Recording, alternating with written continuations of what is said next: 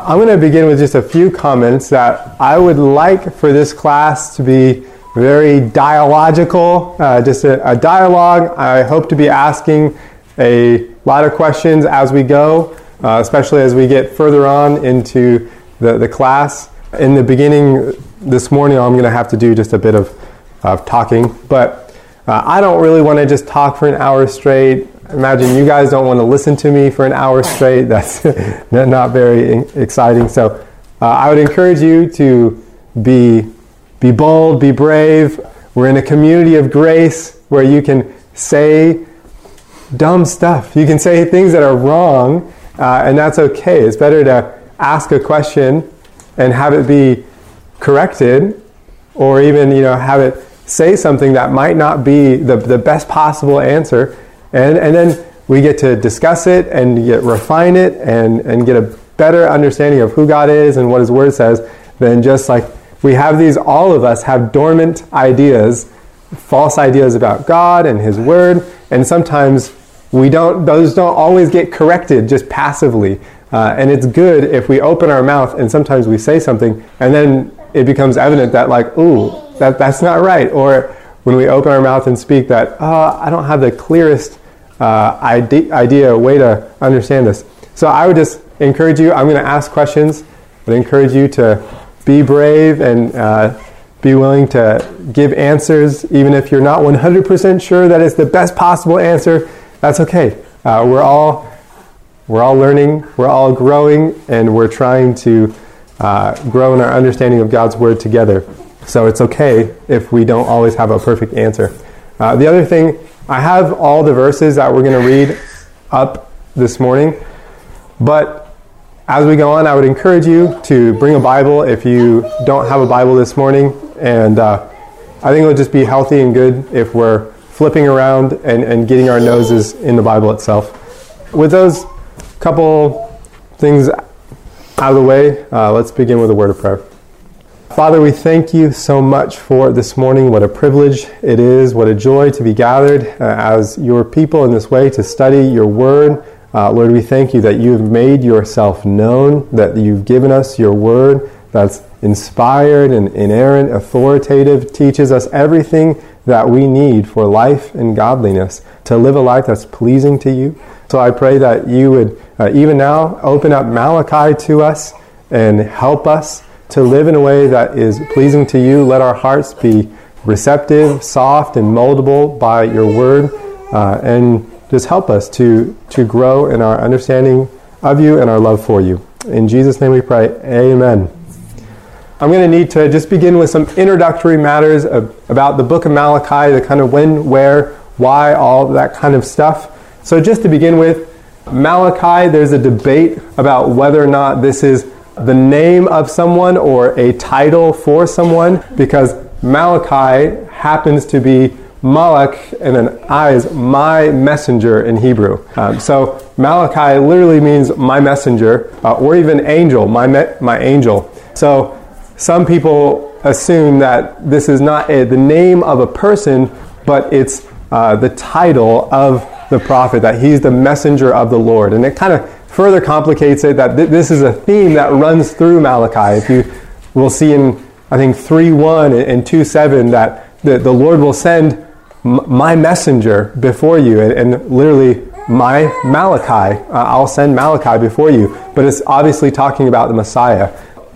Anyways, I'm not going to wade deep into the waters of that discussion. Just simply want to make you aware that is a discussion. I would assume that Malachi is a name, number one, because that's the pattern of all the other prophets in the scriptures, and number two, because it's very common throughout the scriptures for names to be significant and to carry meaning. So the fact that it's my messenger is not really surprising to me that God would sovereignly ordain this man to be named Malachi. Where? Malachi is ministering in Jerusalem, and that's sufficient there. When? This is probably the most important issue of the introductory matters. Malachi was a post-exilic prophet. Now, raise your hand if when I say post-exilic prophet, that makes perfect sense to you. Okay, good. So, this is really important. just for all of your Bible understanding, not just the book of Malachi, but everything. Understanding the Old Testament especially. If you can get this basic timeline down, this is going to help you tremendously in just placing where things happen in the overall timeline of Scripture. So, basically, this is the whole Old Testament. We have the primeval age, Genesis 1 to 11. Then we have the patriarchs, picks up with Abraham in Genesis 12. That gets us all the way to the end of Genesis. And then in Egypt, right, Joseph, the people they go into Egypt during famine. And then Egypt, you have a 400-year gap. Then Exodus, they come out of Egypt. And then they're wandering in the wilderness. That carries you through the rest of the Pentateuch. Then you have the conquest with Joshua. Then you have the book of Judges. And the whole story of the book of Judges, as we've been learning on Sunday mornings, is that there was no king in Israel. And so the people did what was right in the sight of their own eyes. And that sets it up for the monarchy. 1st and 2nd Samuel, Saul, and then David. And then around 1 Kings 12, Solomon has a son Rehoboam, and he's a fool. And so the kingdom divides under Solomon. You get a divided kingdom between Rehoboam in the south and Jeroboam in the north. And then so you have these two separate kingdoms, Israel and Judah. And then the Assyrian captivity, 722. Important date, just memorize that. Israel, the northern kingdom, goes into captivity with Assyria in 722. And then you have just the southern kingdom existing until there's three waves, 605, 597. You could pick different numbers, but the Babylonian captivity in 597. And then the people spend 70 years, roughly, in exile, according to Jeremiah, 70 years. And then they come back, but also that has waves of their return, 538. So when I say post-exilic prophet, what I'm talking about is this period after the exile, when they go into Babylon, and then the people, there's a decree for them to come back into the land, and they return in 538.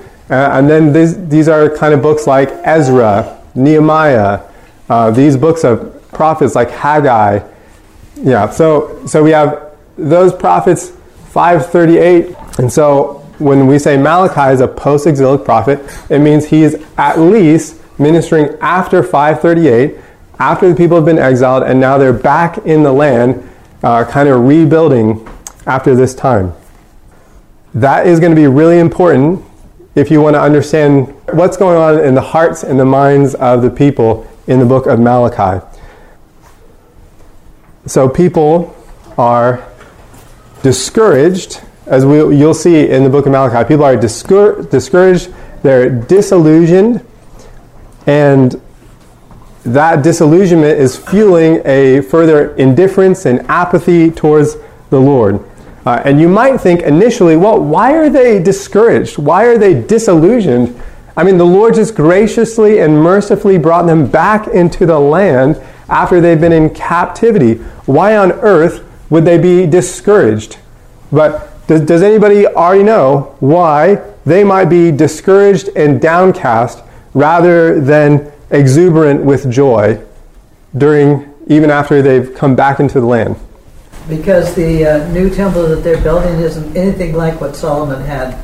The whole post-exilic experience is not what they had experienced before. It's depressing when they look at it. Yeah. So, and we'll actually read a little portion of Ezra that talks about that. But it makes perfect sense when you understand two things: their expectation and their reality. So, in order to fully appreciate what might have been going on in their hearts and minds, I just want to spend a bit of time reading through the Old Testament expectation for what regathering and coming back into the land meant.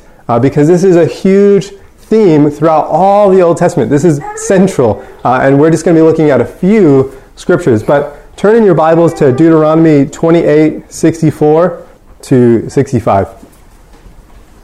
And if you don't have your Bibles, I will put it up, but ideally, I think it's good to get our noses in the Scriptures. 28:64, and then we'll read 65 as well. So keep in mind, this is Deuteronomy. This is Moses. They're not even in the land yet, and we already have, in the book of Deuteronomy, we'll see the themes of exile and restoration that are being set forth as this is what's going to happen in Israel's future. So does somebody want to read that for us? Nice and loud. And the Lord will scatter you among all peoples, from one end of the earth to the other. And there you shall serve other gods of wood and stone, which neither you nor your fathers have known. And among these nations you shall find no respite, and there shall be no resting place for the sole of your foot. But the Lord will give you there a trembling heart, and a failing eyes, and a languishing soul. So in context, this is in response to their sin and rebellion and idolatry, that Moses is telling them, you're not going to obey like you're called to. And because of that, this is what's going to happen. The Lord's going to send you away into exile. He's going to scatter you among the nations. But then flip over to Deuteronomy 30. Yeah. Okay.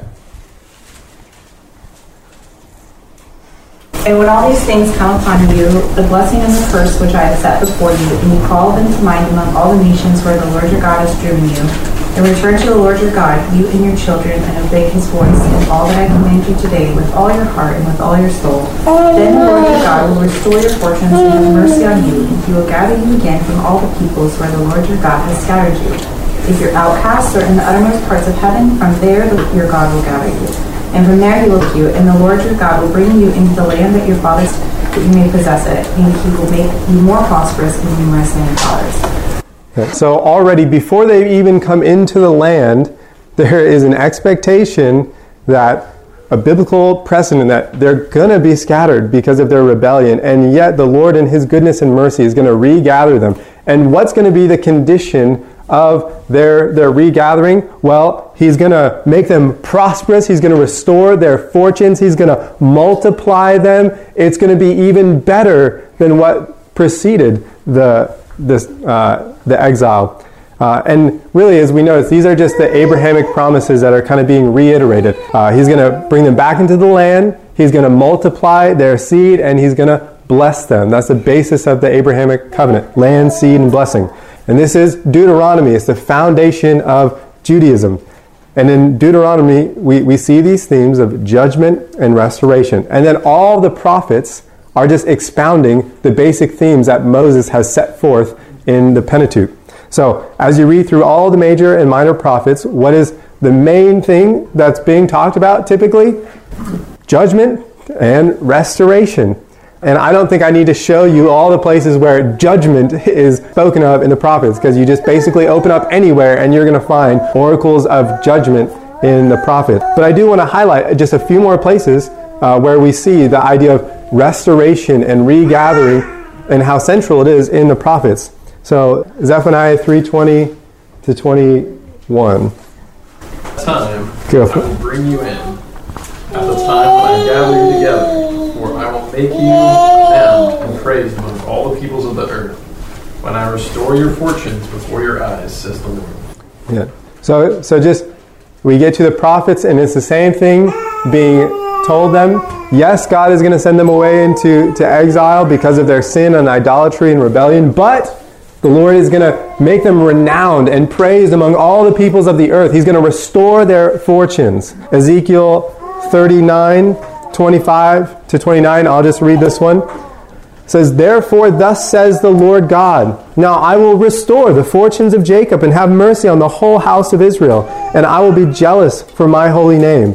They shall forget their shame and all the treachery that they have practiced against me when they dwell securely in their land, with none to make them afraid.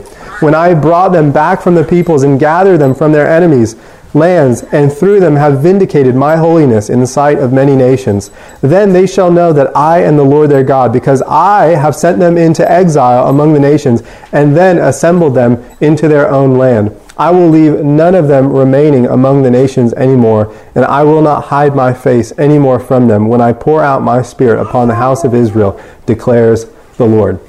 And we could go on and on and on and on throughout all the prophets with passages just like these that talk about exile and restoration, and how the Lord is going to bless them abundantly and make them to prosper.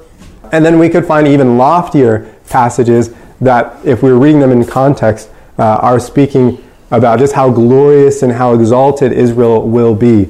So, that's a taste of what their expectation is. Of like, we're back in the land. The Lord is going to bring all of this to pass right now. And then there's the reality. And what's their reality in Malachi? Well, actually, they're still a subjected people under Persian rule. So they're in the land, but the land's not really theirs. I mean, they're free, and they can do whatever they want as long as the governor says it's okay. They're poor. They're oppressed. This is not life in the glorious kingdom and their names is renowned among the nations. They're just essentially unimpressive people. I mean, you read through Ezra and Nehemiah, that the city is in shambles, the wall is broken down, and that was almost 100 years after when they initially came back into the land. So this is what their expectation would be, was very high and exalted of what the Lord was about to do in a very immediately, and then the reality just didn't live up to that. And as you read through Ezra, Nehemiah, and any of the post-exilic prophets, Haggai, you see that spiritually they're not doing that great either. I would say it's not as bad as it was, for sure.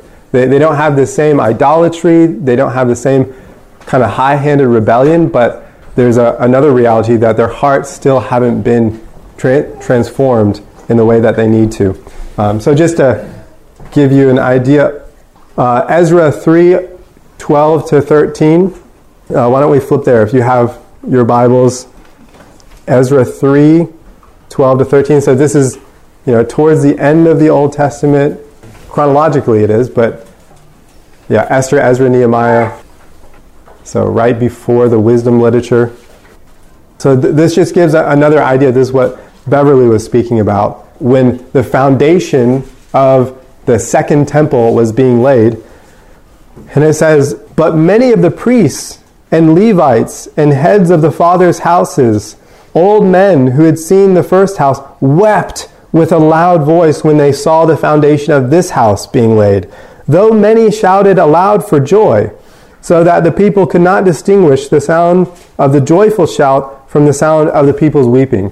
And so there's one generation of people who are rejoicing that the temple is being laid, and yet there was another generation, the older men, who had seen the glory of the previous temple, who were weeping because this is nothing like even the glory of the prior temple, let alone a glory that exceeded and surpassed the former temple. So just given that you have that dynamic of high expectations and a kind of dim reality, what happens in general when people have unmet expectations? Disappointment. Anything else? Anger. Comparisons? Yeah, comparisons. We become skeptical. We become bitter. We become cold towards, could be a spouse, but in the context of Scripture, towards God. And these are the things that we see throughout the book of Malachi. And so now we're almost ready to launch into the book of Malachi itself. But I want to do one more thing, and just kind of lay out the structure of the book for you. So the way the book is laid out is through 6 disputes. It's almost like a courtroom, and Malachi is mediating this case between God and his covenant people. And God is bringing these cases against his people, and then Israel is disputing it. And so we have 6 of these disputes. And we'll just do them right up here. Or if you want to flip along in your book, your Bibles as well, you can look in Malachi. But these are the 6 disputes that kind of outline the structure of the whole book. And I'm setting these before us at the beginning because they give us an idea of the tone and the heart disposition of the people of Israel at this time, and that governs all of our reading. So when we start in Malachi 1, this gives us an overarching idea of how the people are relating to God. So Malachi 1:2, this is the first dispute where God says, I have loved you, says the Lord, but you say, how have you loved us? Someone want to read 1:6 for us. A son honors his father and a servant his master. If then I am a father, where is my honor? And if I am a master, where is my fear? Says the Lord of hosts to you, O priests, who despise my name.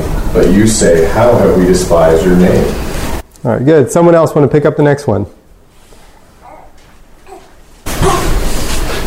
You cover the Lord's altar with tears, with weeping and groaning, because he no longer regards the offering or accepts it with favor from your hand. But you say, why does he not? Good, let's just keep trucking. Malachi 2:17. Who wants to read that for us? You have wearied the Lord with your words, but you say, how have we wearied him?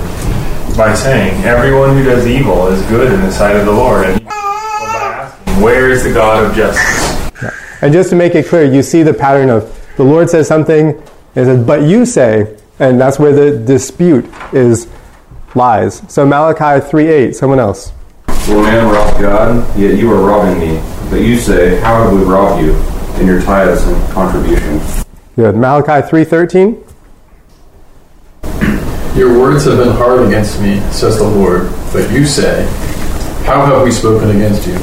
And just as we look at these, we hear all these kind of, but you say, how would you describe the tone of Israel as they relate to the Lord? A little kid. Yeah, literally what I thought was like, this sounds like an angry teenager. That's what I was thinking, like dismissive, proud, and even accusatory towards the Lord, like one we'll look at today. How have you loved us? And the implication is obvious, you haven't loved us. You haven't been gracious to us. You haven't been merciful to us. So there's even an implicit accusation that they're bringing against the Lord. And all these things, yeah. How have we dishonored you? It seems like a rebellious teenager to me. How have we robbed you? And obviously we're going to look at each of these texts as we work through. These will shape the whole series.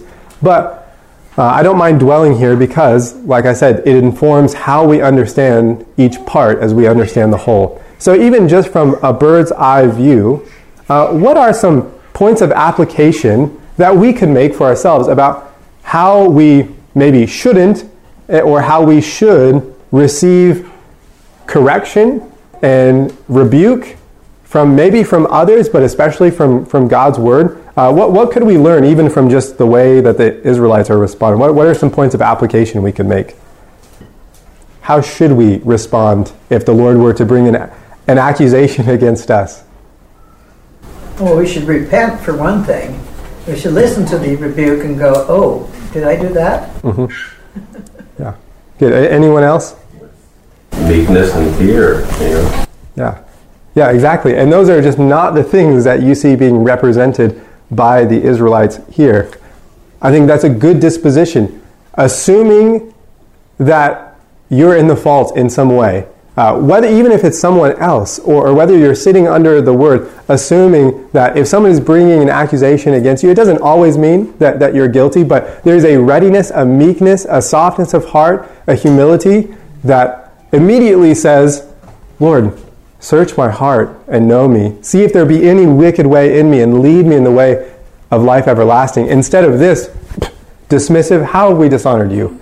Ben? Yeah, so this is fresh off the parenting class, so what we saw that teenagers are they're quick to think that they're right and that they understand more than they do, and we can be the same way, I guess. And I think we need to realize that God needs to interpret reality for us, and that we don't.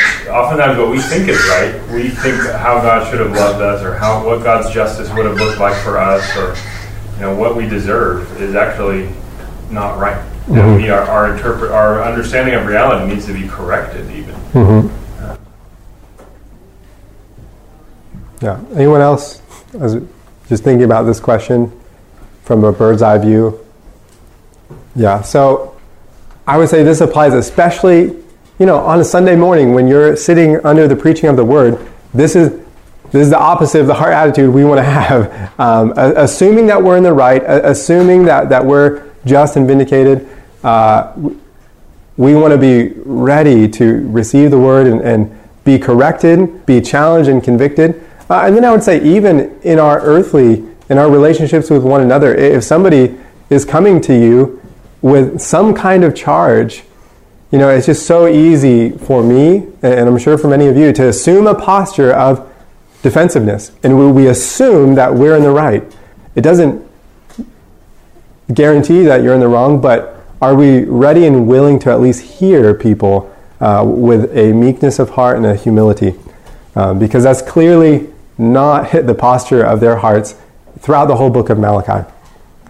Okay, so with that as kind of the foundation, let's go into Malachi 1 this morning. We're just going to cover the first dispute today, which fortunately is brief, but at the same time in these brief 5 verses, it's also very profound. So Malachi chapter 1, we're going to be reading 1 to 5. I'll just begin. Malachi 1, 1 to 5. The oracle of the Lord, the word of the Lord to Israel by Malachi. I have loved you, says the Lord, but you say, how have you loved us? And to make sure that we're connecting the dots, why again are the Israelites immediately responding, given the context, history, given where they're at in the flow of redemption?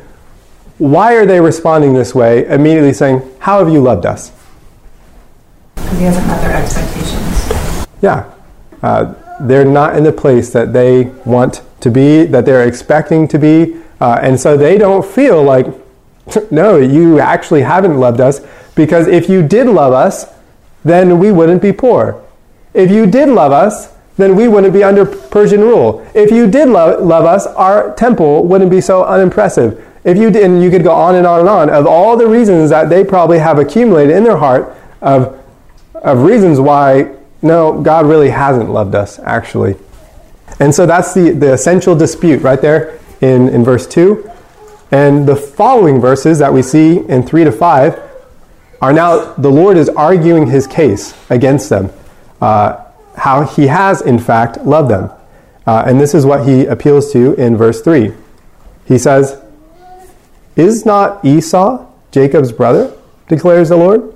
Yet I have loved Jacob, but Esau I have hated. I have laid waste his hill country and left his heritage to the jackals of the desert. If Edom says, we are shattered, but we will rebuild the ruins, the Lord of hosts says, they may build, but I will tear down. They will be called the wicked country, and the people with whom the Lord is angry forever. Your own eyes shall see this, and you shall say, great is the Lord beyond the border of Israel. Not exactly the argument that I would first expect, but what is the kind of the summary of verses 3 to 5? What is God's argument in a nutshell for how he has loved them? Would you say it was something like, you're both wicked, but this is the one that I tore down? Yeah. And I loved you, so I let you be? Yeah, I mean, there's certainly truth in the way you frame that. It's like you think you have it bad, but these people actually have it bad. Yeah, there's. I think that's accurate too. Anyone else? In its essence, he argues for his love for the Israelites by pointing out his judgment of the Edomites, which is, of course, rooted back in God's sovereign choice of Jacob, from whom the Israelites came, and Esau, from whom the Edomites came.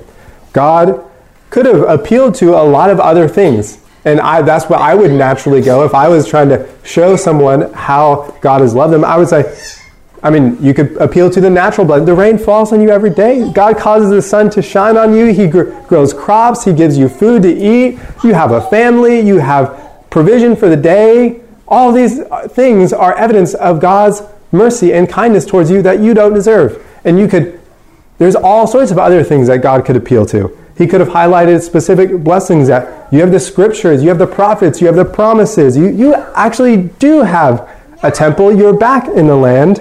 And I don't think those particular things are excluded by what he says, but he goes right to the source.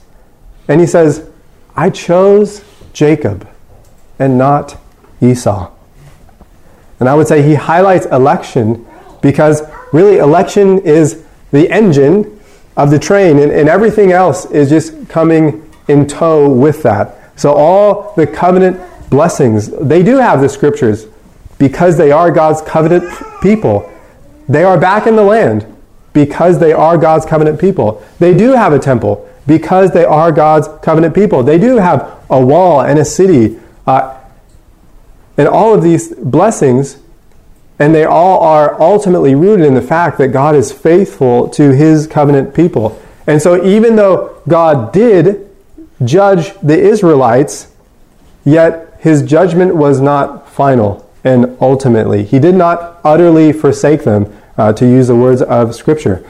And we just think about comparing God's description of how he's relating to Edom in their rebellion and their idolatry in verses 3 to 5. And now let's flip actually to Hosea 11, 5 to 9. Does someone want to read these 5 verses for us?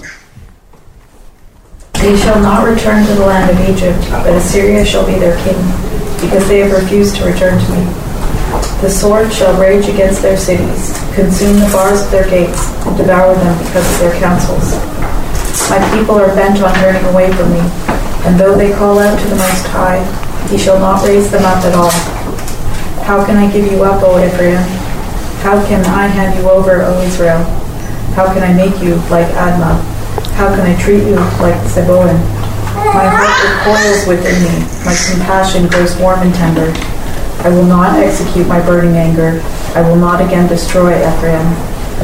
For I am God and not a man, the Holy One in your midst, and I will not come and reign. So what's going on in verses 5 to 7 of Hosea 11?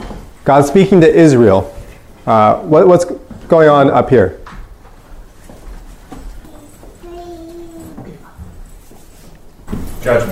Judgment, good. Ben, that's perfect answer. He's sending them away to judgment. They're going to go he's going to send them away to Assyria. He's going to scatter them. But what's going on in verses 8 to 9? Mercy, good. And I think the point in Malachi chapter 1 is that there is no verse 8 and 9 for the Edomites. God says they're the people with whom the Lord is angry forever. And that's not unjust, that's not cruel, that's not wrong of the Lord to exercise judgment upon those who rebelled against him.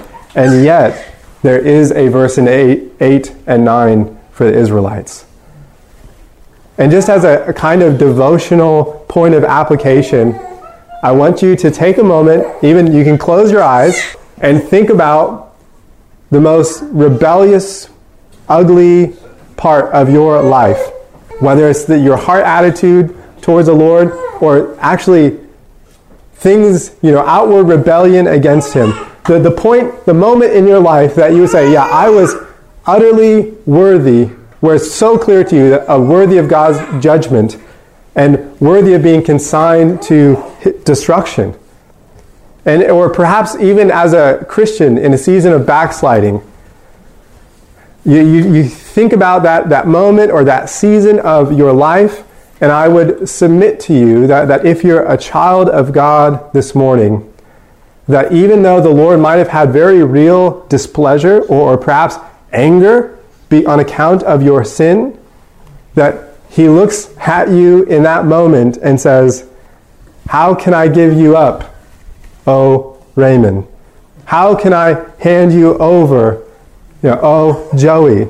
How can I make you like Admah? How can I treat you like Zeboim? My heart recoils within me. My compassion grows warm and tender. I will not execute my burning anger. I will not destroy you. For I am God and not a man, the Holy One in your midst, and I will not come in wrath.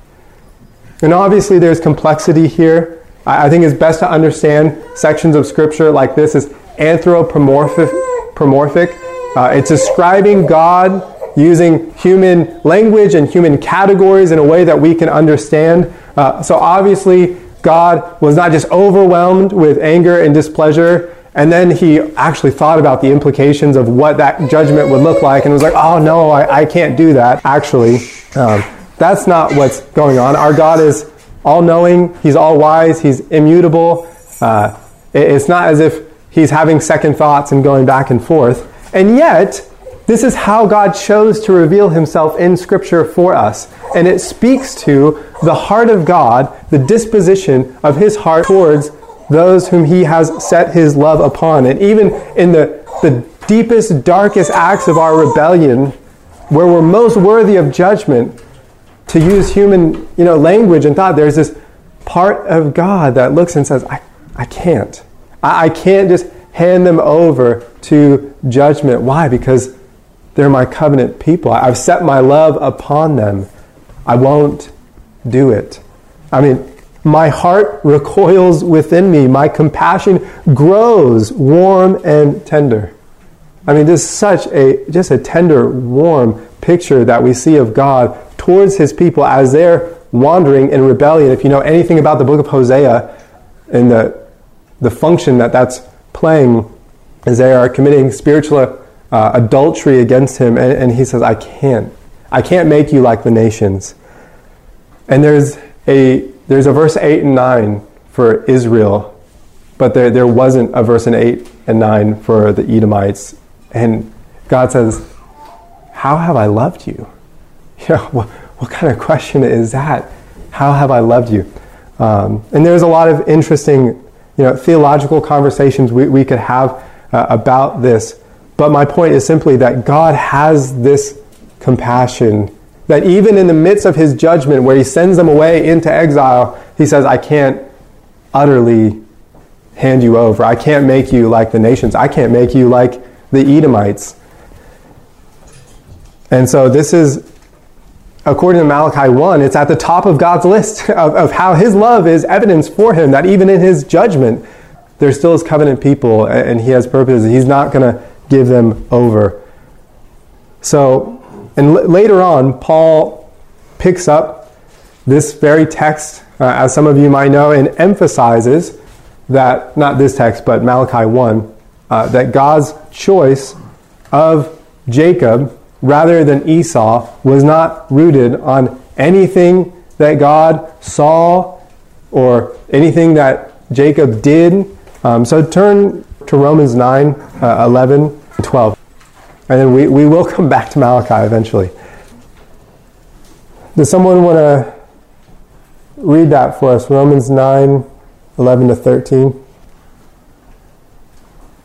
Though they were not yet born, and had done nothing either good or bad, in order that God's purpose of election might continue, not because of works, but because of him who calls. She was told, the older will serve the younger. As it is written, Jacob I loved, but Esau I hated. And let's just pretend for a moment that we didn't just read the text. If you were going to guess what the following phrase was, knowing that you're reading it in the Bible, and it's even a letter of Paul, and he says, not because of works, but because of, what word do you expect? Grace or faith, especially in the book of Romans. These are the things that are always being contrasted. It's not of works, but of faith. And we naturally expect that to be the contrast of works. And yet that's not what Paul says. Even though he's been contrasting that throughout the whole book, Paul's emphatic that God did it this way, not because Jacob was better than Esau, but why? Because of him who calls. And who's that? God. So when you break down the thought, it really is this. God chose Jacob because of God. Why did he do that? In order that the purpose of election might stand. And so when you hear the term unconditional election, this is what we're referring to, that God's choice of Jacob was not conditioned upon anything that he saw in Jacob. It wasn't because he was better than Esau. It wasn't because he was more commendable, or even because he had a faith that God saw. It wasn't conditioned on anything. It was conditioned upon God. Why? In order that the purpose of election might stand. God's purposes are found in himself, and he calls according to his good pleasure. And you might say, but why? Why one and not the other? Or even you might say, why me? Some people or songs say, what did God see in me? Nothing. That's the whole point, that there was nothing in you that was commended you to God over and above other people. There's nothing that drew out God's affection uniquely about you. It wasn't because Jacob was better than Esau, but it was because of him who calls. And this is the whole point, I think, in Malachi chapter 1 of God's argument for how he has in fact loved Israel. Jacob I've loved, Esau I've hated. Is Edom called by my name? Does my compassion grow warm and tender for them when they do come under judgment? Does my heart recoil within me when I give them over to the just deserts of their sin? And from Malachi chapter 1, it seems pretty clear that the answer is no. And we can just read Malachi 2, verses 3 and 4 again. But he says, I've loved Jacob, but Esau I've hated. I have laid waste his hill country and left his heritage to the jackals of the desert. If Edom says, we are shattered, but we will rebuild the ruins. The Lord of hosts says, they may build, but I will tear down, and they will be called the wicked country and the people with whom the Lord is angry forever. There is no relenting here. And that's the whole point. In fact, God says, even if they rally, even if they say, we're going to build, God says, I'll tear it down. They will be called the people with whom the Lord is angry forever. And perhaps there's a lot of questions that might be swirling around in your head right now, and we can pursue those later. But I just want to highlight and ask the question, if we're honest, is this the kind of passage that we feel like this is a real crowd pleaser? Like, this will preach. Like, this is going to attract a lot of people. Or perhaps, even for ourselves, is this the kind of passage that we're inclined to? Are we going to put this on our coffee mug and, we're going to calligraphy that on our wall? Is this that kind of verse? No.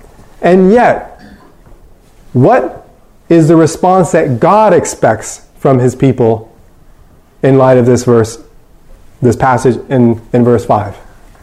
What does God expect his people to say and to respond with? Worship. Yeah, worship. Adoration. God's justice is being vindicated through the judgment of his enemies. And this is not something that's exclusive to the Old Testament. Even Revelation, what are the saints saying? How long, O Lord, till you avenge the blood of your people? And I'm just highlighting this to say that we are often one-dimensional in our understanding of Scripture and the way we think about God. And we impose a one-dimensionality upon a God who is not one-dimensional. And so we just have to be careful, because oftentimes we can think that we're being biblical and we're actually more shaped by our culture and what's common and prevalent in the culture around us than we are by God's word. Because God expects, actually, he says, your own eye shall see this, and you shall say, great is the Lord beyond the border of Israel. But you shall see this. You shall see the judgment of my enemies and you're going to worship in light of it. And that's also what happens in Revelation 18 when the beast is judged and the angels and God's people praise God that he has purged the earth of sin and wickedness. But how should we think about the statement, Jacob I've loved, but Esau I've hated? So this is, I mentioned earlier, umbrella of grace. We can say things that are not perfectly correct, but how should we think about a statement like that? How would you interpret it? Good and evil. Good and evil judgment. Mm-hmm. Okay. Well, it really wasn't that Jacob was all that good. He was a bit of a rascal, actually. But God chooses. Mm-hmm. He will be merciful on who he will be merciful on. Yeah, and just to be honest, I don't know about you guys, I've heard a lot that just out of the gate, God cannot hate. God is love. God cannot hate.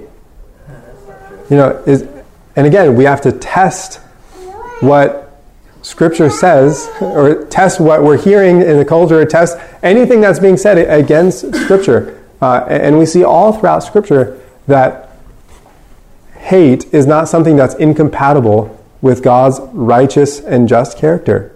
It's not. I would simply highlight that there are people who are going to read this and say, Jacob I loved, but Esau I hated. It doesn't really mean hate. God is not hostile towards Esau, but it's more in the sense that, Jesus says, unless you hate your mother and father, you cannot be my disciple. So it's not that he hates Esau, but he just loves him less. And I would say, if you're going to make a case like that, where you're, going against, sometimes there are places where we kind of have to, we look at the plain, the easiest surface level understanding, and we say, well, there's other scriptures that might inform how we exactly interpret that. That's not totally unreasonable. But I would say in light of the rest of the passage, this is not God saying, well, I just loved him a little bit less, therefore I handed him over to judgment, and they'll be called the people with whom the Lord is angry forever. I don't think that characterizes like, well, I just loved him a little bit less. So we need to, whenever you hear people, again, this one-dimensional imposition upon God and what he's like, we just need to be careful. How should we think about and communicate God's justice and fairness in this as we consider this and more broadly the doctrine of election? Jacob I've loved, but Esau I've hated. How do we think about God? Somebody says, that's not fair. How do we respond? Or maybe that's how you feel as you read it. How do we think about that? Yeah, I'm sure that's not fair that we should have received, people should have received any love. Mm-hmm. Everyone was equally deserving of his hatred. Mm-hmm. And by the last part where we're called, the expectation is to praise. When you realize that, wow, that some people were chosen, and that should call you to glorify him because you were deserving of that same counter. Yeah, basically, Esau got what he deserved. Justice. We all deserve justice. But his mercy decides to choose some to say, but I'll give you mercy. Mm-hmm. Nobody deserves mercy. But who are you, O man, to answer back to God? Yeah, I mean, Paul addresses this very issue as he continues in Romans 9. And that's where he ultimately lands, that there is a place where you simply bow. You just acknowledge that God is God, and you are a creature. And he ends in Romans 11, this section of Scripture by saying, who has known the mind of the Lord? Who has been his counselor? Who has given something to the Lord that he should be repaid? The hidden things revealed to God or belong to God. And there's a certain place where we simply bow and acknowledge that there's mystery in not only the person of who God is, but also his plans and his ways. Paul says, how inscrutable are his ways, how past finding out are his judgments. And so there's simply a place for that. But in terms of, you guys already said everything that needs to be said, in terms of his justice and fairness, it's very simple. The wages of sin is death. All have sinned. Therefore, all deserve to die. So therefore, anytime anyone gets anything other than immediate death and judgment, we're getting something that we don't deserve, and that's mercy.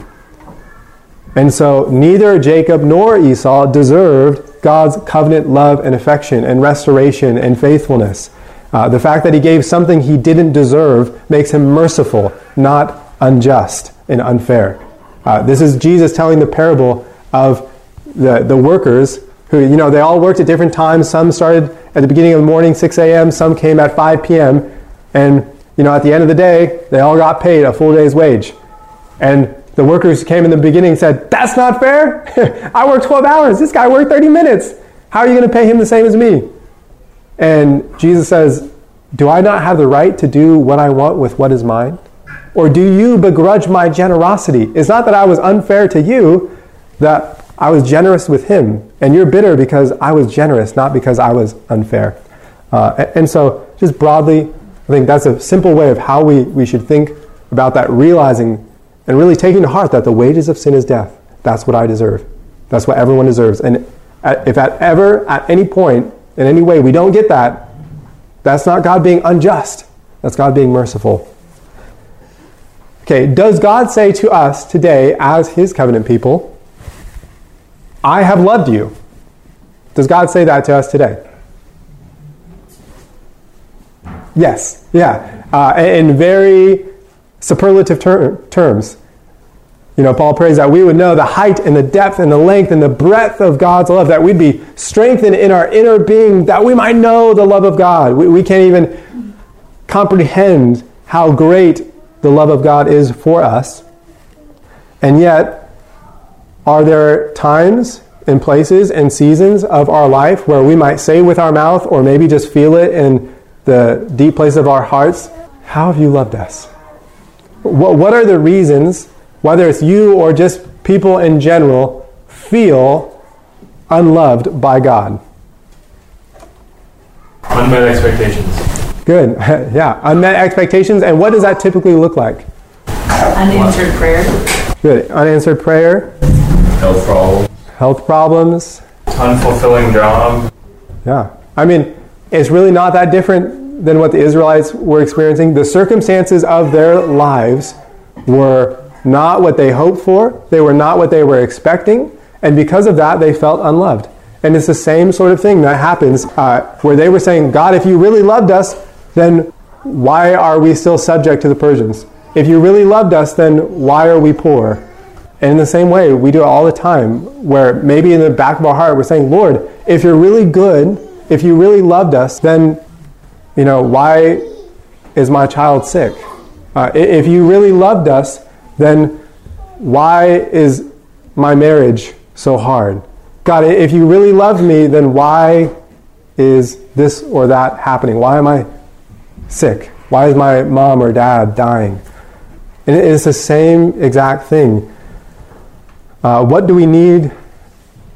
So we have circumstances, but more fundamentally, what has happened in our own hearts that causes us to feel unloved? What spiritual thing has taken place in our hearts such that we now feel like that? Hardness. Yeah. Unbelief and doubt. Good. We're not believing in God's word. Anything else?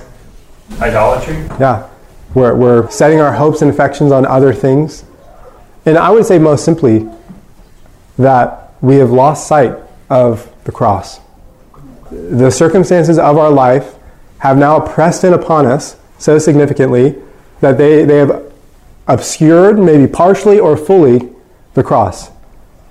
Because where is the love of God most chiefly displayed? God demonstrates his love for us in that while we were yet sinners, while we yet deserved this, Christ died for us. And when we lose sight of the cross, that's when we begin saying, like the Israelites, how have you loved us? Because this doesn't feel like love. And we're not looking by faith to the things that are unseen, but we're just fixated on the things that we're experiencing, and the cross is obscured. And so I'll just kind of close this out. So if that's the problem, then what is the solution? Well, we need to fix our eyes upon the cross. We need to get the love of Christ, the love of God revealed and made known to us in the person and work of Christ before us. We need to set that before us in Scripture, in the music that we listen to, in the conversations that we have with other people. We need to get the love of Christ before us. We need to get election before us and realize that there are countless other people in this world that they're destined for destruction. They don't have any hope of eternal life. And you're not any better than them. There's nothing in you that commended you to God before them. You have hope and a future and inheritance, and it has nothing to do with you. And we need to marinate our hearts in these truths such that we see, may I never say that to the Lord. May I never feel in my heart a dismissive, how have you loved us? How could we say that against a Lord who's a God who's given his own Son that he might reconcile, that Christ suffered our wrath so that we could be forgiven. All right, last thing, I'll just close this off. What should we do if we're feeling that way? So if we are already there, or how do we keep ourselves from becoming like that?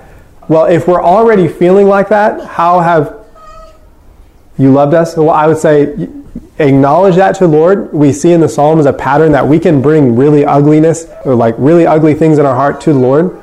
We can bring that before him and say, Lord, I don't feel loved by you. But I would say, as you do that, confess it as sin. Say, Lord, I know I should. I know this is wrong. I know that I have been loved in Christ. Make me sensitive. Make me aware. And make my heart soften to the greatness of the depth and the breadth and the length of your love for me in Christ. And then meditate upon the fact that God set his love upon you. And as we saw in Hosea, there is a verse 8 and 9 for you.